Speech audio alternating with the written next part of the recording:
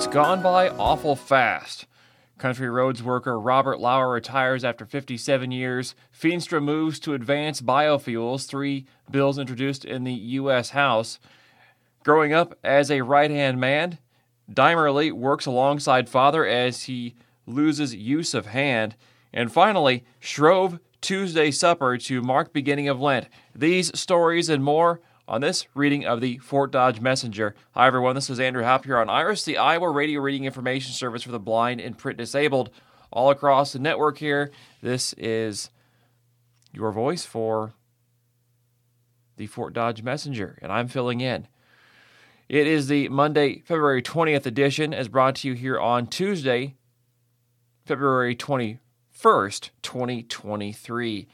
Those headlines, stories, and more, but first a check of your forecast for Fort Dodge and the northwest Iowa area. Well, for today, you can expect partly sunny skies for this Tuesday. Then later on, a slight chance of snow. That snow looking to come between 2 and 3 o'clock this afternoon. Increasing clouds as well, with a high near 32, wind chill values as low as 5 above. Those winds gusting out of the south and southeast later on today, up to 23 miles per hour. For tonight, you can expect a slight chance of snow after 9 p.m., then a slight chance of snow and freezing rain between 9 p.m. and midnight, then a slight chance of freezing rain after midnight. Mostly cloudy with a low around 27, blustery with an east-northeast wind gusting as high as 23 miles per hour, a 20% chance of precipitation. Tomorrow, Wednesday, expect a chance of snow and freezing rain before 9 a.m. with that Canadian storm front moving in, or I guess, it's from the west. It's from the west. California, I think is what they're saying. Anyway, it's coming from out and about. A chance of snow between 9 a.m. and noon tomorrow, Wednesday, then rain, snow, and freezing rain afternoon. The high 34 degrees. Windy conditions with the wind from the east and northeast, gusting as high as 34 miles per hour, a 90% chance of precipitation. New ice accumulation of less than 1/10 of an inch possible. New snow accumulation of less than 1/2 inch possible. Wednesday night, snow possibly mixed with freezing rain. Patchy blowing snow between 2 and 5 a.m. Windy conditions, a low of 18 on Wednesday night into Thursday morning. Thursday, snow likely mainly before noon, mostly cloudy with a high near 26. And Thursday night, mostly cloudy, a low around -3. Friday, a 30% chance of snow afternoon, mostly cloudy with a high near 19. Friday night, mostly cloudy, a low around 11. Saturday, sunny with a high near 36. Looking at Sunday, a high of 37. Sunny both Saturday and Sunday. So we might be getting the snow, but hopefully it'll melt off before too long as we look at that forecast. But again, for today, this Tuesday, you can expect partly sunny conditions and snow later on, a slight chance of snow later on, 20% chance, a high of 32 degrees for your Tuesday. We had a very nice day yesterday for President's Day. Our headline story in the Fort Dodge Messenger, it's gone by awful fast. County roads worker Robert Lauer retires after 57 years. A story by Kelby Wingert. In 1966, Lyndon B. Johnson was president. A gallon of gas cost 32 cents. Star Trek debuted on TV, and California Dreamin' by the Mamas and the Papas topped the Billboard Hot 100 list. It was also the year Robert Lauer started his decades-long career in the Webster County Roads Department. After spending the next 57 years, more than 70% of his life working for the county's roads department, Lauer punched his time card for the final time on February 2nd. Most recently, he was a Class B equipment operator at the county's Lehigh shed. It's gone by awful fast, he told the Messenger. Lauer grew up on a farm in the south-central Webster County township of Palm Grove, graduating from Callender High School. An old friend came over to dinner one night and asked Lauer if he'd be interested in a job with the county.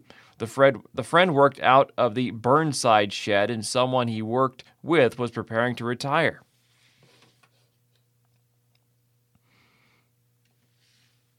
He was leaving to go home, and he says, "Well, if you're interested, be up at the bridge yard Monday morning," Lauer recalled. And on Monday morning, that's exactly where he was.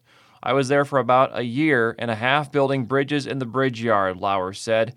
Then he had the chance to transfer to the Burnside shed, where he stayed for a few years before transferring to the Lehigh shed to operate heavy machinery and the backhoe. For the next half-century, Lauer spent much of his time running the backhoe with county crews, repairing and replacing drain tile, or cleaning ditches around the eastern half of the county. You have to have good help because a lot of times it's not a clean job. Dirt work, he said. It's not very common these days to hear about someone who spent 57 years with the same employer.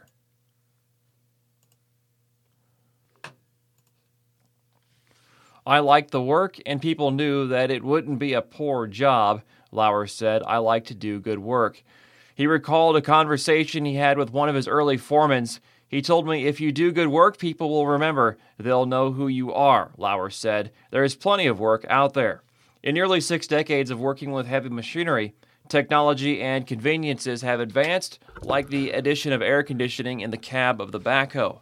I've never used the air conditioner, Lauer said, because I think if I'm inside the machine and the people that are out there helping me don't have it, why should I be cool when they're outside doing the work? If he's going to sweat, I'm going to sweat. Over the years, Lauer worked with other equipment like snow plows and maintainer graders. In January 1973, Lauer and another county employee, Everett Higby, were cleaning snowdrifts from Duncombe when their truck came to a sudden and unexpected halt.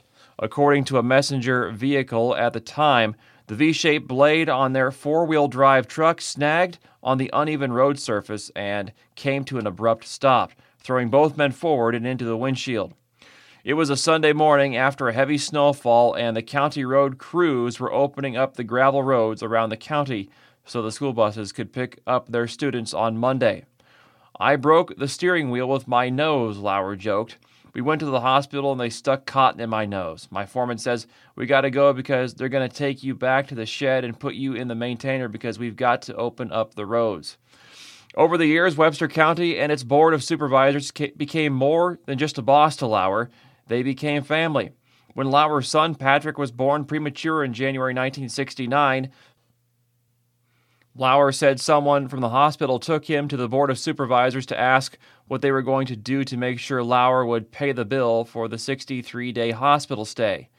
It scared me, Lauer said. Supervisor Leonard Hanch, Lauer recalled, looked at him and asked him how long he planned to work for the county. I said, well, I can't answer you, but it's a good job and I get plenty of work out there and I enjoy it, Lauer said.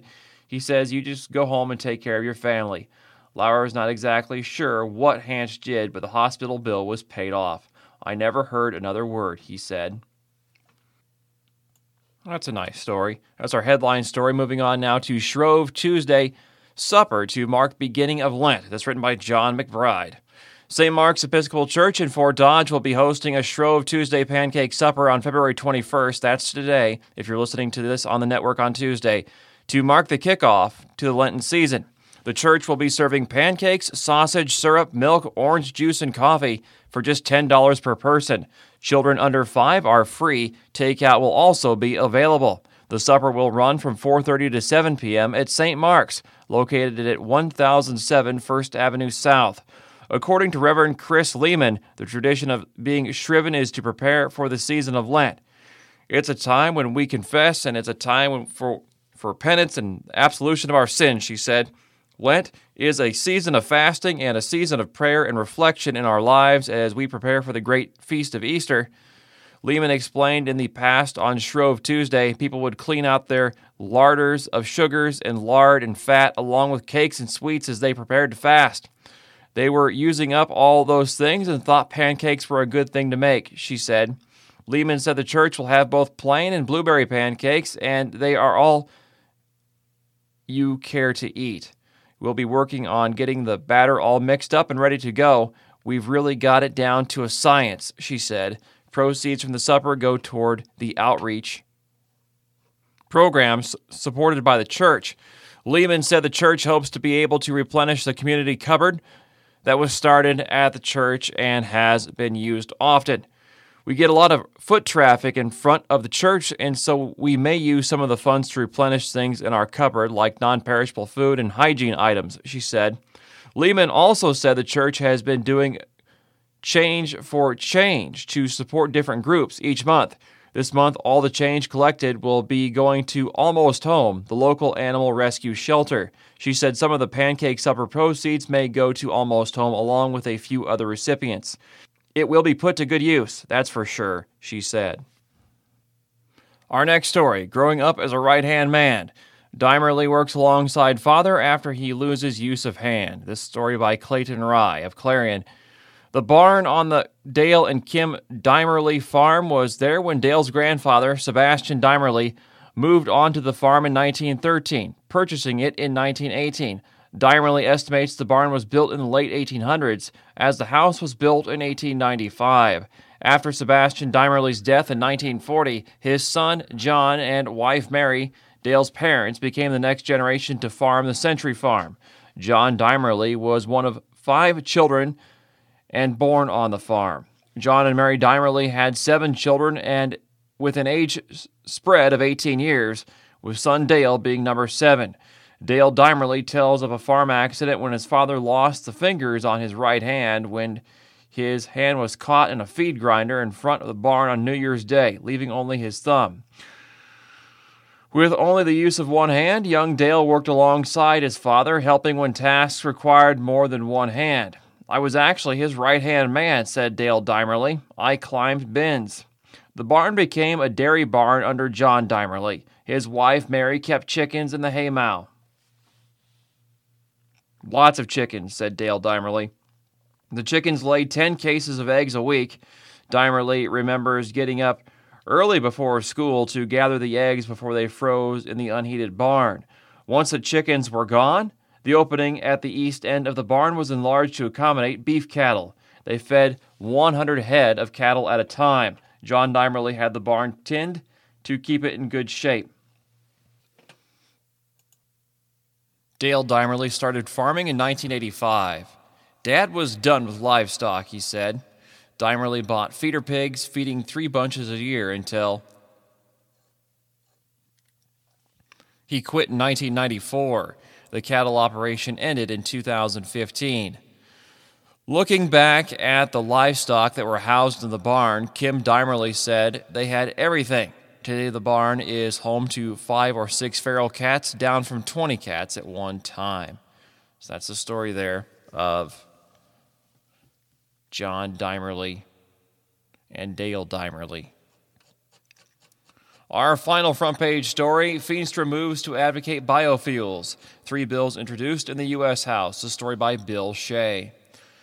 Putting domestically produced biofuels at the center of the nation's energy planning is the objective of 3 measures recently introduced by U.S. Representative Randy Feenstra.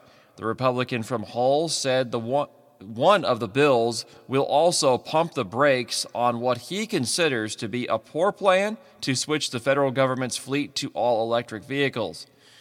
In Iowa, every other row of corn and soybeans produces low-cost, low-carbon ethanol and biodiesel, the congressman said in a written statement. As a result, the vitality of our rural economy relies on a strong biofuels industry and a thriving agricultural sector. These 3 bills will support both. One of the bills is called the Comparison of Sustainable Transportation Act.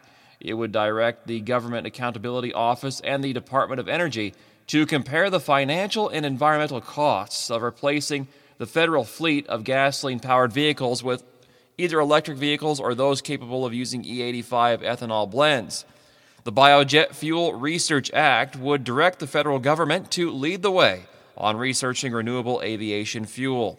The Biofuel Cell Research Act would direct the Department of Energy to establish a research and development program that would lead to making fuel cell systems that use biofuels as the main energy source. Feenstra introduced all 3 measures last year, but they did not advance. The bills are supported by the Iowa Corn Growers Association and the Iowa Renewable Fuels Association. Iowa Corn is always working towards expanding and protecting the biofuels industry, as it is a major source of corn grind within the state. Denny Friest, the president of the Iowa Corn Growers Association, said in a written statement. Monty Shaw, executive director of the Iowa Renewable Fuels Association, added, There is no doubt in our mind that over the next decade, low-carbon biofuels will outperform electric vehicles if judged by sound science. Unfortunately, we repeatedly see policymakers put their fingers on the scales. Representative Feenstra's biofuels bill will help ensure the competition is on a level, scientifically based playing field. And that's our final front page story. Here in the Fort Dodge Messenger, Monday, February 20th edition. We move on now to page 2A, and it shows a photo from the files, February 2008. That's a long time ago. It shows Jane Burleson, a former Fort Dodge City Councilwoman, holding up an election poster she brought back from Nigeria, where she spent time teaching women about government and politics. For this date in history, writes the Associated Press, now this is for Monday, February 21st, the 51st day of 2023, there would be 314 days left in the year. 313 now is the airing of this paper here on IRIS. The highlight for February 20th, 1962, astronaut John Glenn became the first American to orbit the Earth as he flew aboard Project Mercury's Friendship 7 spacecraft, which circled the globe 3 times in a flight lasting 4 hours, 55 minutes, and 23 seconds before splashing down safely in the Atlantic Ocean, 800 miles southeast of Bermuda. On this date in 1792, it'd be February 20th again. It's always a pain to have to bring this to you a day late, but anyway, here we are. In 1792, President George Washington signed an act creating the United States Post Office Department. In 1862, William Wallace Lincoln, the 11-year-old son of President Abraham Lincoln and First Lady Mary Todd Lincoln, died at the White House, apparently of typhoid fever. In 1905, the U.S. Supreme Court in Jacobson v. Massachusetts upheld 7-2 compulsory vaccination laws intended to protect the public's health. Ugh. In 1933, Congress proposed the 21st Amendment to the U.S. Constitution to repeal prohibition. In 1965, America's Ranger 8 spacecraft crashed on the moon as planned after sending back thousands of pictures of the lunar surface. In 1987, a bomb left by Unabomber Ted Kaczynski exploded behind a computer store in Salt Lake City, seriously injuring store owner Gary Wright. In 1998, Tara Lipinski of the U.S. won the ladies' figure skating gold medal at the Nagano Olympics. Michelle Kwan won the silver. In 2020, a poll by the Associated Press and the NORC Center for Public Affairs Research found more Americans expressing some concern about catching the flu than about catching the coronavirus. That was in 2020, just 3 years ago. 5 years ago, students who survived a Parkland, Florida school shooting traveled to Tallahassee to urge state lawmakers to prevent another massacre, but procedural moves in the legislature effectively halted any effort to ban assault-style rifles like the one used in the attack. 1 year ago, Russia extended military drills near Ukraine's northern borders after 2 days of sustained shelling along the contact line between Ukrainian soldiers and Russia-backed separatists in eastern Ukraine.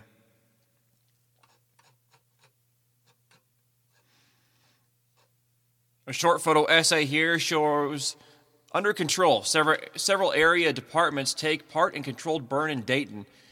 And one of the photos here at the top shows Coyce Carlson keeping his right hand on his brother, Kaysen Carlson, on the left as they spray water during a controlled burn in Dayton Sunday morning. The brothers are both firefighters with the Stratford Fire Department. Crews from Dayton, Boxholm, Vincent, Lehigh, and Stratford worked together to burn the house at 306 North Main Street.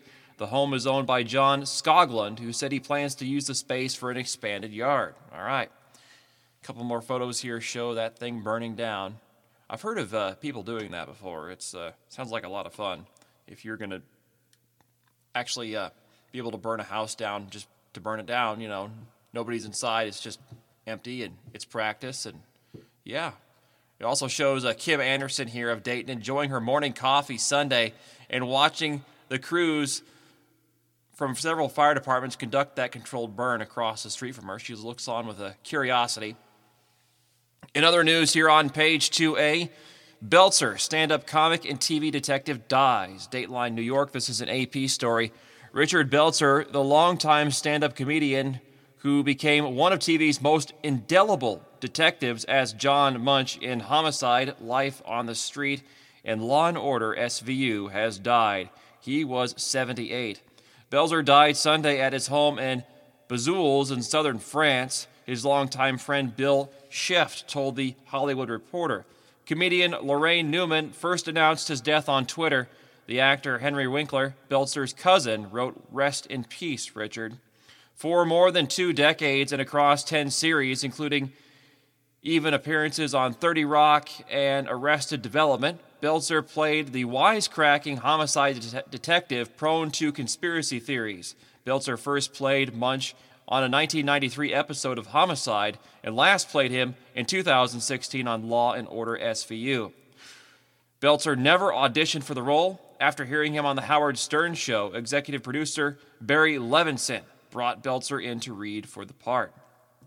Easy enough. Who knew Howard sparked his career? I did not know that, but I do now. Moving on now to page 3A, here in the Fort Dodge Messenger. North Korea fires short-range missiles. This is a story, Seoul, South Korea, Dateline, and it is an AP story. In its second weapons test in 3 days, North Korea fired 2 short-range ballistic missiles towards its eastern waters Monday, rekindling regional animosities over U.S.-South Korean military drills that it views as an invasion rehearsal. The weapons firings follow an intercontinental ballistic missile launch Saturday and North Korea's threats to take an unprecedented strong response to the drills. A new testing spree also allows North Korea to expand its arsenals amid stalled talks with its rivals and eventually use the boosted military capability as leverage to try to wrest bigger concessions from the United States. South Korea detected the 2 missile launches from a western coastal town just north of Pyongyang, the North Korean capital, on Monday morning. South Korea's Joint Chiefs of Staff said in a statement, it said South Korea has boosted its surveillance posture and maintains a readiness and close coordination with the United States. Japan's defense ministry said both missiles landed in the waters between the Korean peninsula and Japan. It said Japan condemned the launches as a threat to the peace and safety of Japan and the international society.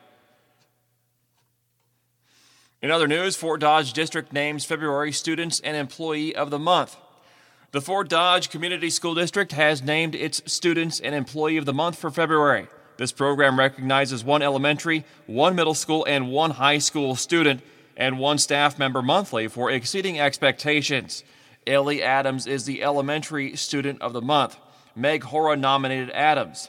She shared that Adams is a very hard worker, listens to directions, and gets started on her work right away. She puts her best effort into all her schoolwork, is responsible for her work, and helps others as needed.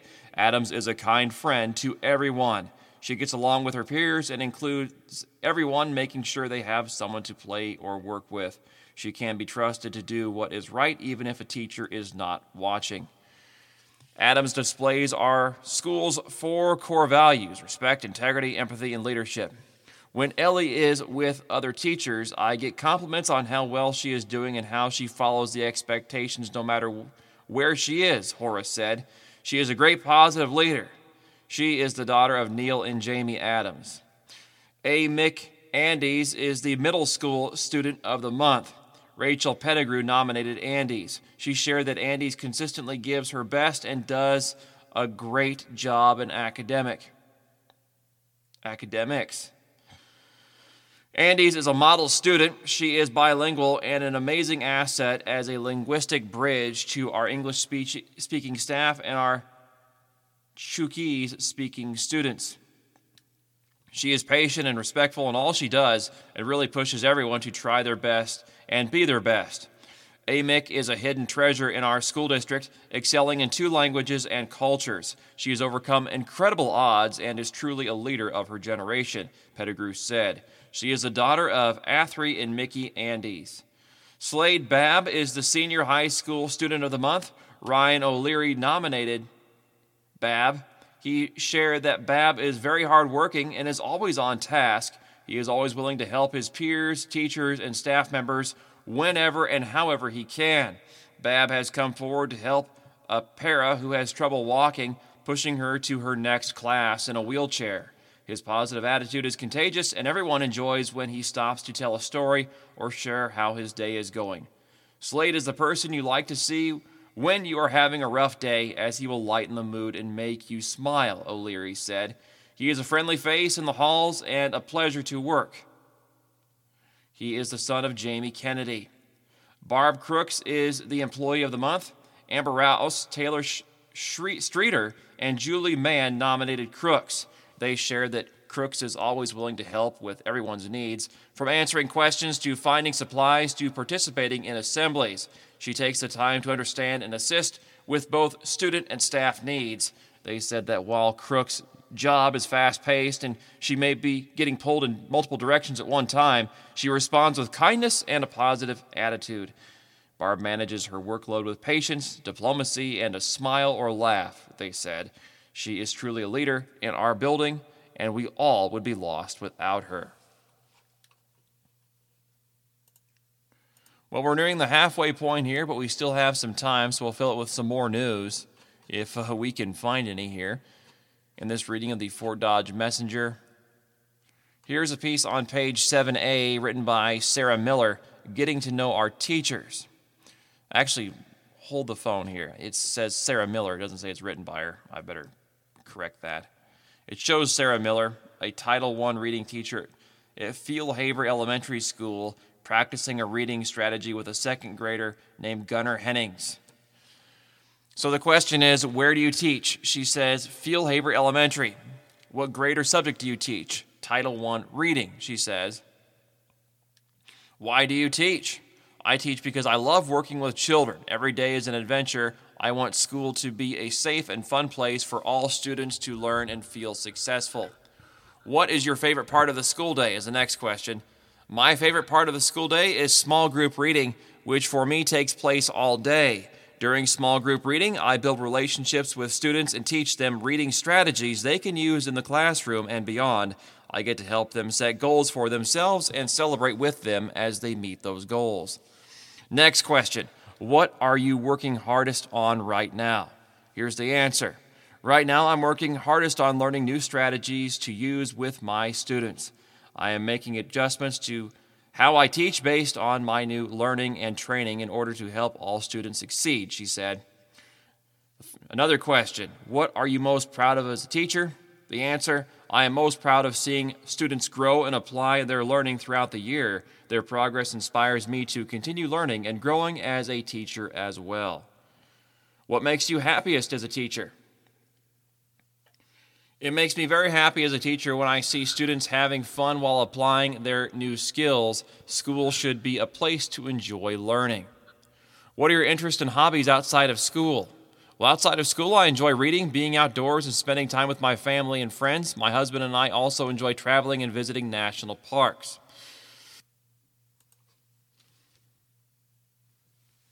The second to last question, what do you wish your students and families knew about you? I wish my students and families knew how much I cherish getting to know them. Your kids are funny, sweet, and caring, she says. They make me smile every day. The final question, what does Together We Rise mean to you? Together We Rise means if we work together, we can achieve our goals and achieve improvement. We are committed to collaborating in order to help our students succeed. All right, so that is talking about teacher Sarah Miller.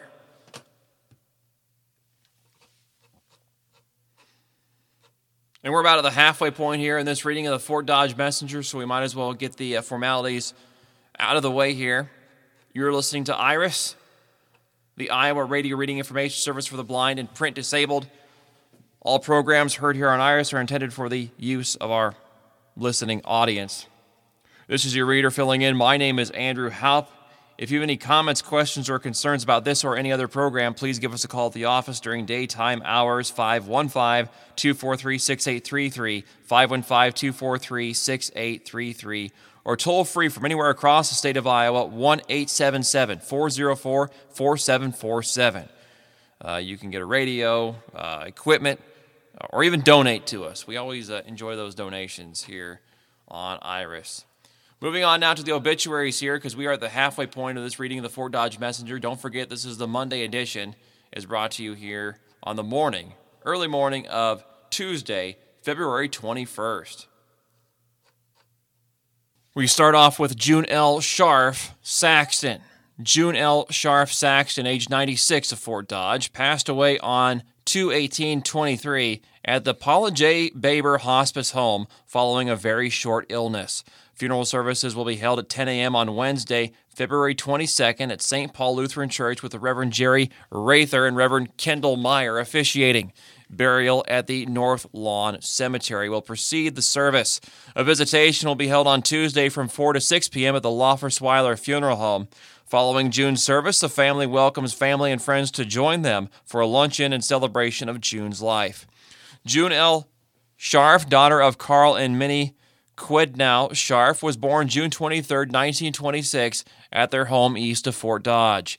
June attended country school and later St. Paul Lutheran School, graduating in 1943 from Fort Dodge High School. Following graduation, June worked for First National Bank. On June 12, 1949, she was united in marriage to John W. Saxton at St. Paul Lutheran Church in Fort Dodge. Following their marriage, June was a loving wife, mother, grandmother, and homemaker. June was an expert seamstress, avid flower and vegetable gardener, and loved living on her family land all her life. As a young girl, June could not wait to join the Cooper Township 4-H Club and wrote about this in her 4-H yearbook. June later became a 4-H leader for many years. June lived in her home until 2021 when health needs led her to the loving and caring hands of the staff at Friendship Haven Journeys. June and her husband John enjoyed many years of friendship with church and swimming friends, with their book club as well as many bridge and card clubs. June and John traveled in their retirement years to Greece, Norway, and throughout the country, visiting family and friends. June is survived by her children, Christine, married to John Schill of Union, Amy, married to Stephen Wiggs of Houston, Texas, Bill, married to Sandy Sartell of... Actually, I'm going to do that again.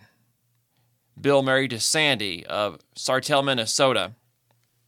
Grandchildren, Amanda, married to David Schneider of Dysart, Matt, married to Cassie Schill of Minneapolis, Jack Saxton of Sartell, Minnesota, and great-grandchildren Bowden and Bellamy Schill, nieces Linda Schraff of Mesa, Arizona, Sherry Ellers of Anchorage, Alaska, and Piper of Chandler, Arizona, and nephew Randy, married to Sally Piper of Tucson, Arizona, and great-nieces Erica and Sarah, and great-nephews Christopher and Andrew. June was preceded in death by her husband, John, in 2012, her parents, Carl and Minnie, parents-in-law, Jack and Grace Saxton, brother and sister-in-law, Don and Ruth Scharf, sister Ruth M. Scharf, brother-in-law and sister-in-law, Don and Rachel Piper, brother-in-law, Glenn Saxton, nephew Roger Piper, and great-niece Kristen Ellers. June's greatest joys came from her family, by whom she was loved dearly. For over 50 years, June and her family vacationed together at the Walther Lee Camp on Lake Okoboji, now known as Camp Okoboji. June's most important dedication was to her Lord and Savior, Jesus Christ. She was very active in the Lutheran Women's Missionary League at St. Paul, where she was a lifelong member. June was an active member of the Church Circle, Bell Choir, Altar Guild, and Mission House for many years. Memorials may be left to St. Paul Lutheran Church in Fort Dodge, Iowa, Camp Okoboji of Milford, Iowa, Friendship Haven Journeys of Fort Dodge, Iowa, who cared for June for the past year, or the Paula J. Baber Hospice Home of Fort Dodge, Iowa, who supported June in her final days. Next up, we have Darlene Nielsen. Darlene Nielsen, age 84 of Fort Dodge, passed away Monday, February 6, 2023 at the Trinity Regional Medical Center. Funeral services will be held Monday, February 27th at 10:30 a.m. at the Holy Trinity Church. Burial will be at Corpus Christi Cemetery. Visitation will be on Sunday, February 26th from 2 to 5 p.m. at Holy Trinity Church. The Laufersweiler Funeral Home is serving the family. Survivors include her husband of 63 years, Hans of Fort Dodge, Debbie Flattery and her husband, Dave of Fort Dodge, Susan Hackett and her husband, John of Libertyville, Illinois, Son Steve Nielsen and his wife Cynthia of West Coastville, Pennsylvania. Son Mike Nielsen and his wife Desha of West Des Moines, Iowa. Son Dan Nielsen and his wife Jenny of Clive, Iowa. Daughter Jenny Hairstad and her husband Joe of Grimes, Iowa. 19 grandchildren, 11 great-grandchildren, and many nieces and nephews. She was preceded in death by her parents, Joe and Rose. Rose's maiden name was Vavrick. Formanek was Darlene's maiden name. Sister Dorothy married to Leo Nedved of Garner, Iowa, and brothers Leonard married to Marie, and Donald married to Mary Formanek of Hayfield, Iowa. Darlene Rose Formanek was born on November 11, 1948 in Forest City, Iowa, the youngest of 4 children to Joe and Rose Formanek. She grew up in Hayfield, Iowa, where her parents farmed and later owned and operated the Formanek General Store. She graduated from Hayfield High School in 1957, where she participated in musicals, plays, and girls basketball. She made it to state in the free throw competition at Veterans Memorial Auditorium. After graduation, she worked at the bank in Garner, Iowa. She met the love of her life, Hans Nielsen, while dancing at the Surf Ballroom in Clear Lake. On June 4, 1959, they were united in marriage at St. Wenceslas Catholic Church in Duncan, Iowa. Darlene was proud of her bohemian heritage. The church and dance hall in Duncan were favorite family gathering places. The couple established their home in Iowa Falls before settling long-term in Fort Dodge in 1963, where they raised 6 children and built a life based on family, friends, and faith. Darlene's favorite pastime was attending her children's and grandchildren's sporting events and other activities. She was an ardent St. Edmund Gale supporter and made many great friends while cheering on the Gales. Darlene worked at the Bookshelf and Olson Jewelry for several years, where she enjoyed helping others find the right gift. Darlene was a member of Holy Trinity Catholic Parish, Catholic Daughters of America, and Chapter IMPEO. In lieu of flowers, memorials may be left to St. Edmund's Schools or to Holy Trinity Church. Next, we have David Fisher. Husband, father, friend, Christian are all accurate but inadequate words to describe the simple but impactful life that was David Fisher. He was born at home October 12, 1944 in Rathburn, Iowa, the youngest of 3 boys to Charles and Margaret. Margaret's maiden name was McNamar, their last name Fisher. He graduated from Ottumwa High School in 1963 and was united in marriage in 1965 to Hula, known as D. Daniels. He ran a Texaco gas station at this time where he fell in love with classic cars and antiques. He worked his way through Indian Hills Community College and went to work for IBM. He joked he could fix anything, but he still could not run a computer. They eventually settled in Fort Dodge, Iowa, with their 3 children. He was preceded in death by his parents, brothers, and son Charlie. He leaves behind his wife of 57 years, Dee, and his 2 daughters, Serena, married to Sean Witzke, and Hope, married to Curtis Hartig. He was blessed with 7 grandchildren and 2 great-grandchildren. But these are just the facts of life. The real impact was his quiet kindness, deep love, and empathy for everyone. Service to be at the First Baptist Church of Fort Dodge, Iowa on February 25th at 10 a.m., followed by refreshments. A private interment will be held with the family at Rose Hill Cemetery in Manson, Iowa, later that day to lay David to rest next to his son. Next, we have Charles Peter, known as Chuck Becker, of St. Joseph. Charles Peter, known as Chuck Becker, age 76, of St. Joseph, Iowa, formerly of Webster City and Stratford, died February 16, 2023, at home with family. A funeral mass will be held at 10:30 a.m. on Thursday, February 23rd, at Divine Mercy Catholic Church, St. Joseph Catholic Church in St. Joseph, with Father Merle Kolash officiating. Visitation will be at the church on Wednesday, February 22nd from 4 p.m. to 8 p.m., with Rosary at 4 p.m. and Divine Mercy Chaplet at 7:30 p.m. Condolences may be left at www.lensfuneralhome.com. From there, we go to Henry R. Mackey of Laurens. Henry R. Mackey, age 94, of Laurens, passed away on Saturday, February 18, 2023, at his home in Laurens, Iowa. Funeral service is at 11 a.m. Wednesday, February 22nd, 2023 at Resurrection of Our Lord Catholic Church in Pocahontas, Iowa, with Father Craig Cullison officiating.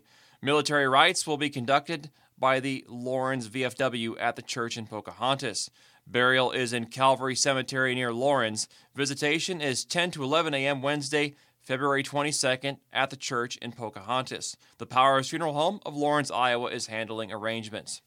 From there we go to Judy Russell of Clarion. A mass of Christian burial will be held at 10:30 a.m. Tuesday at St. John's Catholic Church of Clarion. Visitation will be held from 9 to 10:30 a.m. prior to services at the church on Tuesday. You can learn more at www.ewingfh.com. That's ewingfh.com.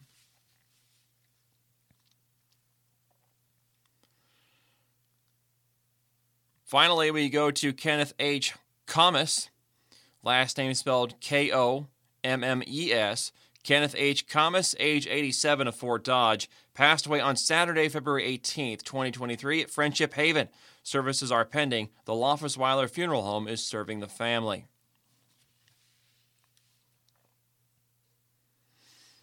A few funeral announcements here from the Loftusweiler and Sievers Funeral Home, located at 307 South 12th Street in Fort Dodge.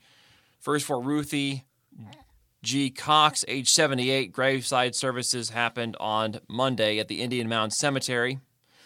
Michael Kavanaugh, age 87. Graveside services happened at the Corpus Christi Cemetery Monday at 10:30.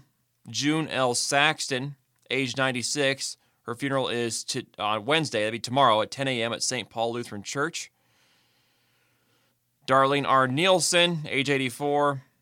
Funeral is Monday, February 27th at 10:30 a.m. at Holy Trinity Church. Visitation Sunday, February 26th, 2 to 5 p.m. at Holy Trinity Church. And then finally, Kenneth H. Commes, services are pending. And from there we go to the opinion section here in the Fort Dodge Messenger.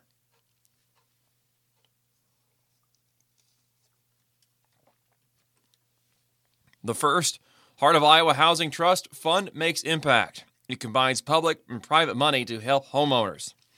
The Heart of Iowa Regional Housing Trust Fund continues to make an impact in local communities. The trust fund is reaching people in more communities who need financial help to fix up and ultimately stay in their homes. It initially served Hamilton and Webster counties. It recently grew to also include Calhoun, Humboldt, Pocahontas, and Wright counties. The Heart of Iowa Regional Housing Trust Fund was organized in late 2018 thanks to $217,108 from the state, plus matching funds from local governments and banks. It started putting that money to work at the beginning of 2019. Since then, the fund has paid for 50 to 60 projects. That project list includes roofs, furnaces, water heaters, windows, and accessibility needs like walk-in showers. All of those projects were vital to the people who live in the homes where the work was done. The projects also demonstrate the mission of the Heart of Iowa Regional Housing Trust Fund, which is keeping people who need a little financial help in their own homes. The trust fund uses money from the government and private sources to provide financial help to people who own a single-family home and meet income guidelines. Priority is given to those whose income is at or below 30% of area median income, those with disabilities, and those who are 62 or older. The assistance isn't exactly a handout, however. The money comes in the form of loans to the homeowners. They are 5-year interest-free loans that will be completely forgiven for those who stay for at least 5 years in the home where the money was invested.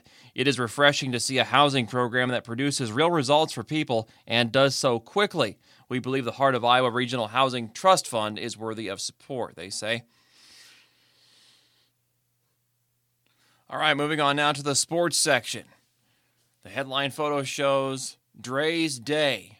Drayshawn Ross of Fort Dodge has his hand raised as the 2023 Class 3A state champion at 195 pounds. Ross became the biggest freshman in the modern history of Iowa's largest class to win a title with an 8-1 victory over fellow 9th grader Denari Mickle of Ames. Headline, FD's Fab Frosh, Ross captivates the state with historic title. It's written by Chris Johnson. Dateline, Des Moines, Iowa. Welcome to the record books, Drayshawn Ross. All week inside Wells Fargo Arena, there were whispers of the 6'2" freshman specimen from Fort Dodge. On Saturday night in the championship round, the talk became a roar as Ross introduced himself to the state of Iowa. Ross simply dominated the 195-pound final with all eyes on the precocious Dodger. After 6 minutes of complete control, the varsity rookie cemented his name in the record books as the biggest freshman champion ever in Class 3A. After his hand was raised, the typically stoic Ross pumped his fist and let out a roar.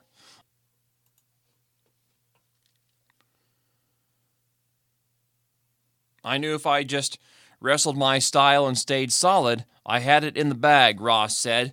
The emotion I let out wasn't only because of the win, it was because of all the steps it took to get where I am today, and all of the hours in the room, the extra workouts, and the support my family always shows.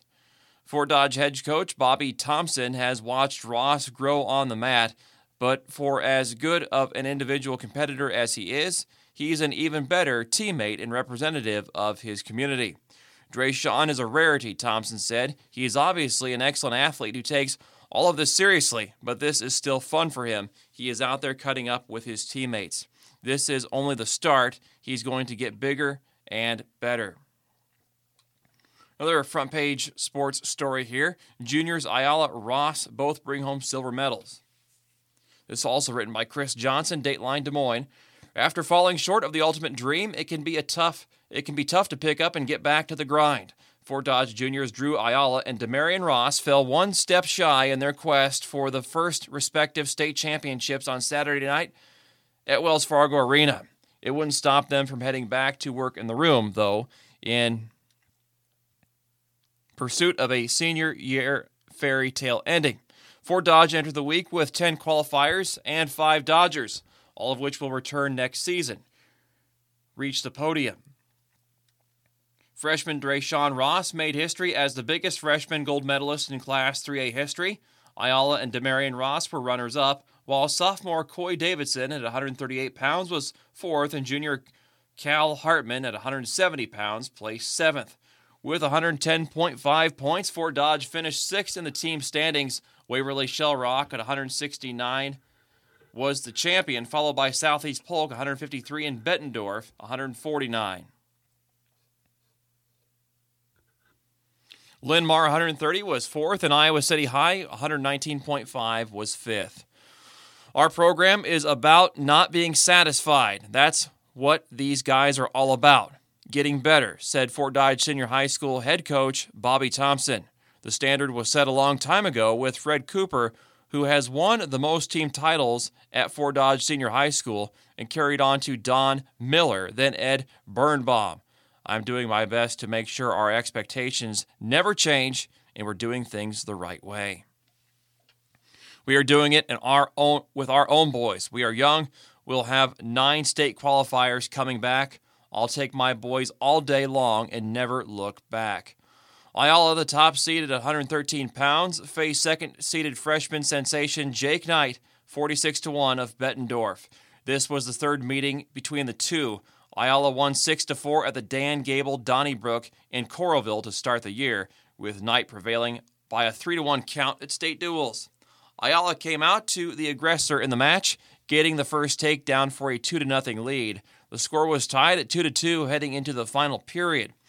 After trailing 4-3, Ayala knotted the score at 4 before Knight closed the match with a takedown during a late flurry featuring a number of exciting exchanges. It's just a match to learn from and to help me come back better and stronger, Ayala said. Our team came together. We have a lot of guys coming back, so we can chase a team trophy in 2023 into the 24 season. Ayala is 79-6 in the last 2 seasons combined. He's already reached the state finals twice, which has been done by only 14 other Dodgers since 1960. Ayala is 106-12 in his career, already ranking 25th on Fort Dodge Senior High's all-time win list with a full season still to come. Drew was definitely ready, Thompson said. That match hurts because we know that we could have gotten the job done. Drew trains right and lives the lifestyle. He was close last year and seconds away from freshman year, being a 3-time finalist. He's right there. On his way to his third state medal in as many years, Ayala had a technical fall, and TB1 win in the finals. As a competitor, you have to find a way to learn from this. Then bury it and move forward, Thompson said. Good things are going to happen for Drew. His teammates believe in him, and the coaching staff believes in him. Demarion Ross, now a three-time state qualifier, made huge strides this season. The junior, who was 7th at 138 pounds as a sophomore, jumped 3 weight classes to 160 and was the top seed in the field. Ross, with a 43-4 record, dropped a hard-fought 4-2 decision to unbeaten Waverly Shell Rock senior Danny Diaz, 24-0.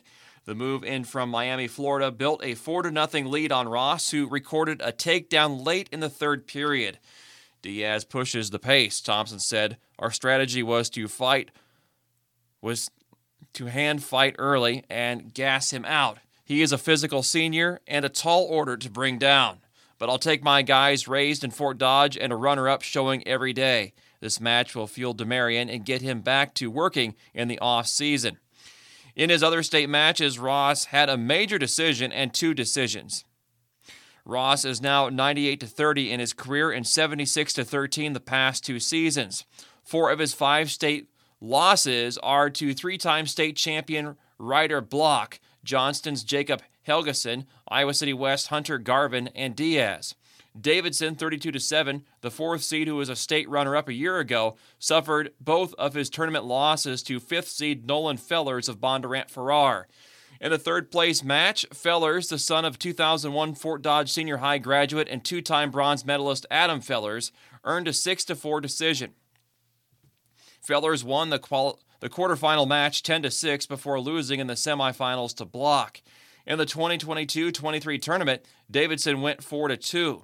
Davidson blanked 3rd seed Benjamin Hansen of Ankeny 8-0 to reach the bronze round. Davidson, who is now 66-14 in his career, also picked up 2 decisions. Coy was right there this week, Thompson said. He wrestled Fellers in a tough match and had a shot at the end. I'm so proud of his effort and heart over the last 2 days. That's only going to motivate him. After this offseason, where he can get back to 100% health-wise, he will be dangerous next year. Hartman, with a 40-13 record, a junior, was making his first state appearance for the Dodgers following a 25-win sophomore campaign. The 7th-seeded Dodger beat number 12 Jackson Van Clee, 42-10 in Van Clee's record, of Pella, 8-4 in the 7th match. He fell to number 2 seed Brent Slade, 44-5 in his record of Southeast Polk via major decision in the consolation semifinals. It's nice to get going at Wells Fargo Arena and win some matches, Hartman said. The final result wasn't at all what I had set out to do at the beginning of the year, but it leaves lots of room for improvement for my senior year. Hartman won 4 matches in the tournament, including 3 in a row at one point to assure himself of a medal. Cal did a great job of getting on the stand, Thompson said. I already heard him and the other guys talking to all the kids about taking a week off and then getting right back to it. These guys are special, and they are making plans for next year. The Dodgers are projected to return 103.5 of their 110.5 team points in 2023 and 24. Senior Max Bishop, 120 pounds, a 4-time qualifier and 2-time medalist, won 2 matches. Freshman Sam Davidson, 106 pounds, won 3 times. Junior Kane Buttrick, 126 pounds, picked up a win, while freshman Riley Brown, 138, and Jesse Egley, 152, made their inaugural trips to Des Moines. One short story here before we wrap it up for this episode. Closure for Humboldt duo in 2A. Medal secured for Wildcat seniors Goodell and Gargano. That's written by Chris Johnson. Dateline Des Moines. Humboldt's Jace Goodell and Jaden Gargano have been living the wrestling life since they were little. On Saturday, both of their high school careers ended with state medals. We are so proud that they were able to finish this way after coming up just short in the past, said HHS head coach Chad Beeman. It is very impressive that in 2A they were able to finish in the top 8 out of the 96 overall wrestlers in their weight class. Both Goodell, 43-6, and Jaden Gargano, 43-9, made 3 state trips each for the Wildcats. The classmates both lost their consolation semifinal matches. Goodell bounced back with a victory to 5th place at 152 pounds. Gargano was 6th at 126 pounds. Goodell, the 8th seed, lost a 9-7 decision to number 14 Lucas Crowell, 43-6 in his record, of Garner Hayfield. Goodell secured the 5th place medal with a 5-4 decision over Benton's Brendan Haying, 39-6. Seeing a lot of hard work pay off is always great, Goodell said. I just wish I was a little higher on the podium. The 152-pounder was 4-2 in the tournament with 2 falls. Goodell had a career mark of 128-30. Humboldt wrestling has been my life since I was 6 years old, and the community has always been amazing. I will miss it very much, and it has a very special place in my heart. I'd like to say thank you to Coach Chad Beeman and the rest of the coaching staff for always being there for me. They have been amazing, and I wouldn't want anybody else in my corner. Beeman Watch Duo put in countless hours of work on their way to their first medals. It's one of those things that is a small token for all the hard work, sacrifice, and commitment to our program that means so much, Beeman said. Jaden and Jace are 2 of the many that have been a huge part of our success at Humboldt. Gargano, the 10th seed, fell to 9th seed Jaron Gill, 39-6, of Dubuque Wahlert in the consolation semifinals, and to number 3, Amare Chavez, 40-7, of South Tama. I'm really glad to finally finish on the podium, Gargano said. Obviously, 6th wasn't the goal, but I gave it everything I had to came up a little short. The 126-pounder won 5 matches in the tournament with 1 major decision, 5-3. That's all the time we have for this reading of the Fort Dodge Messenger. Thank you so much for listening to IRIS, the Iowa Radio Reading Information Service for the blind and print disabled. This is Andrew Happy Reader saying, thanks again for listening, have a nice day, and straight ahead.